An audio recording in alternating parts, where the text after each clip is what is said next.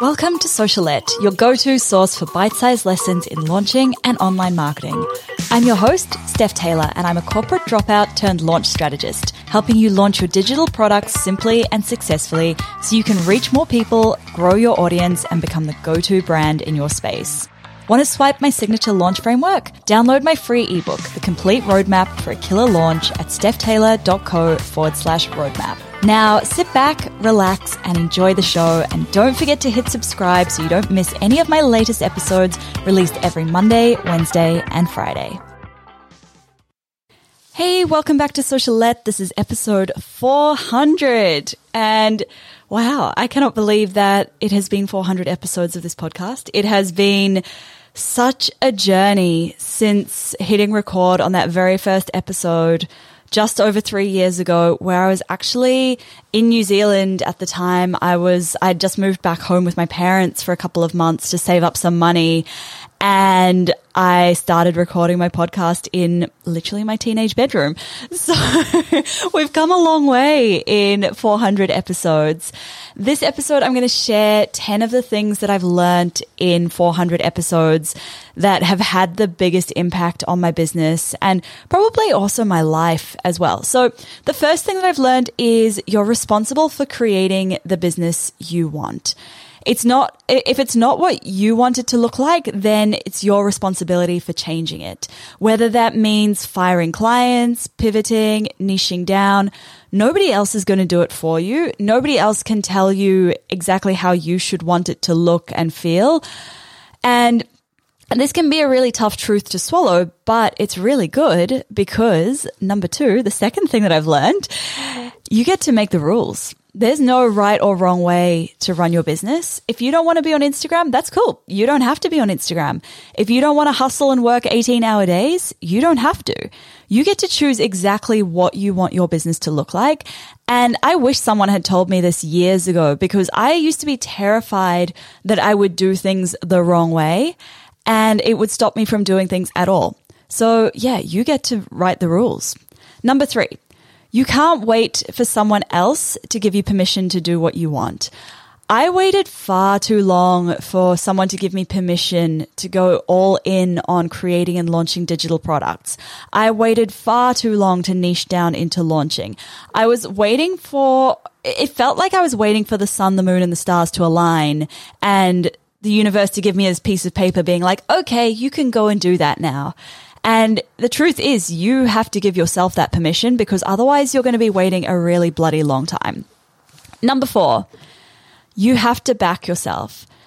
Whether you're investing money in a coach or a course or you're investing time into creating a product, all of these things have a risk, right? You have to believe that you're going to show up as your best self, that you're going to take the action and you're going to get the results.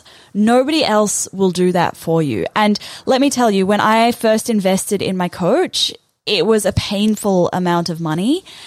But I chose to back myself. I decided, you know what? I'm putting this investment in. I'm going to get more than what I'm investing into this coach. I will get that in return. It's been the same with every high ticket course that I've bought, every time that I've put time into creating a product.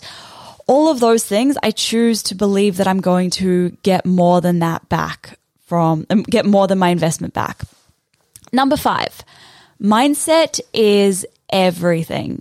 If only I had spent half as much time learning mindset strategies as I did learning Instagram strategies, I would have had a much more enjoyable first few years of building my business. I really only doubled down on mindset when I did James Wedmore's Business by Design course. That was the first starting point for my mindset work. And then, unfortunately, that was at the end of 2019. And then when 2020 happened and my business grew so quickly, I already had a few of the mindset tools that I needed, but I was forced to work on my mindset even more because I found myself in this pattern of self-sabotaging a lot of the things that I'd built because what I had created was inconsistent with these beliefs that I had, these limiting beliefs around money, around myself, around my confidence.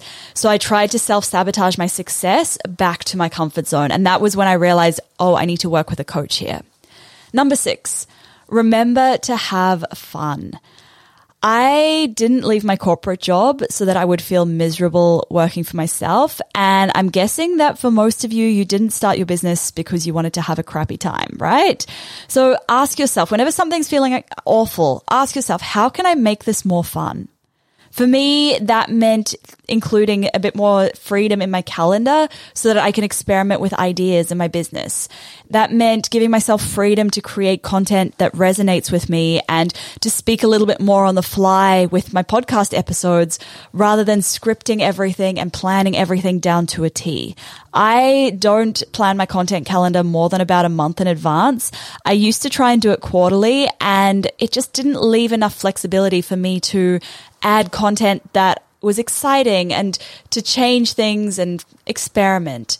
And that's one of the advantages personally, I think, of having a really small, streamlined team and business is that I have that flexibility to change things rather than having to plan everything months and months in advance. Number 7, there will always be more lows and more highs. If only I had a list of every time that I wanted to quit my business because something went wrong, we would have a very interesting podcast episode on our hands. Trust me, if I did have that. And I am going to do a podcast episode shortly on what it's going to be a bit of a pep talk if you're thinking of quitting your business, because I've been there a few times.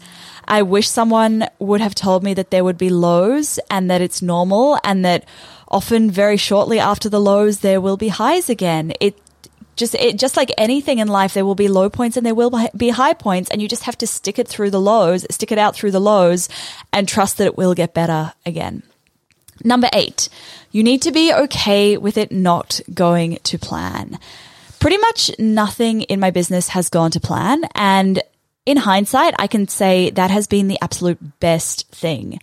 Planning ahead is great, but being flexible with the plan, being open to pivoting, being not so attached to things looking an exact way, this is important too, because usually when things haven't gone to plan, it's been a blessing in disguise. I look back on the things that haven't worked out and now I'm like, oh, okay, the universe was just trying to save my butt there. I'm glad that didn't happen, or I'm glad it worked out the way that it did. Number 9. Failure is a great thing because it means that you tried. The only thing that I think is worse than failure is sitting on an idea for so long and not taking any action whatsoever. And believe me, I've been there, done that. I'm not criticizing you if that's what you're doing, because I have been there and done that as well. And the fear of failure is a real fear. It can keep us stuck in that inaction.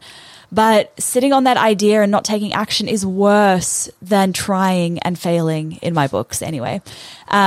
These days, I'm a lot more open to failing. I look at it as a learning experience. I think, okay, let me try this.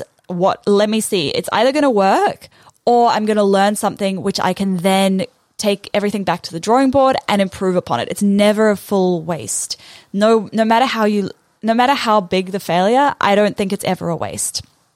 And number 10, last but not least, you can allow it to be easy. We get so caught up in the little details, the little things that don't move the needle. We make everything so much more complicated than it needs to be. What if you just decided that your business doesn't have to be hard and you just allowed it to be easy? Because you can do that. You can take a step back and you can ask yourself, and this is not my question, Tim Ferriss came up with this question, but you can ask yourself, what would this look like if it were easy? What would this look like if it were easy? Right? You don't need to overcomplicate things. There you have it. That's 10 of the biggest things that I've learned in the last 400 episodes. I'd love to know which one of these resonated with you the most. So connect with me over on Instagram. I'm over there at stephtaylor.co. If you have any friends who you think would benefit from learning any of the things that I shared in this episode, I really would appreciate it if you could please tell them about it. Make sure you hit subscribe so you don't miss any episodes released every Monday, Wednesday, and Friday, because, you know, we've made it 400 episodes so far. We'll be getting to 500 before you know it. And if you haven't already left a rating or a review, I would really appreciate it if you could quickly do so. Thank you so much for listening. Catch you next time.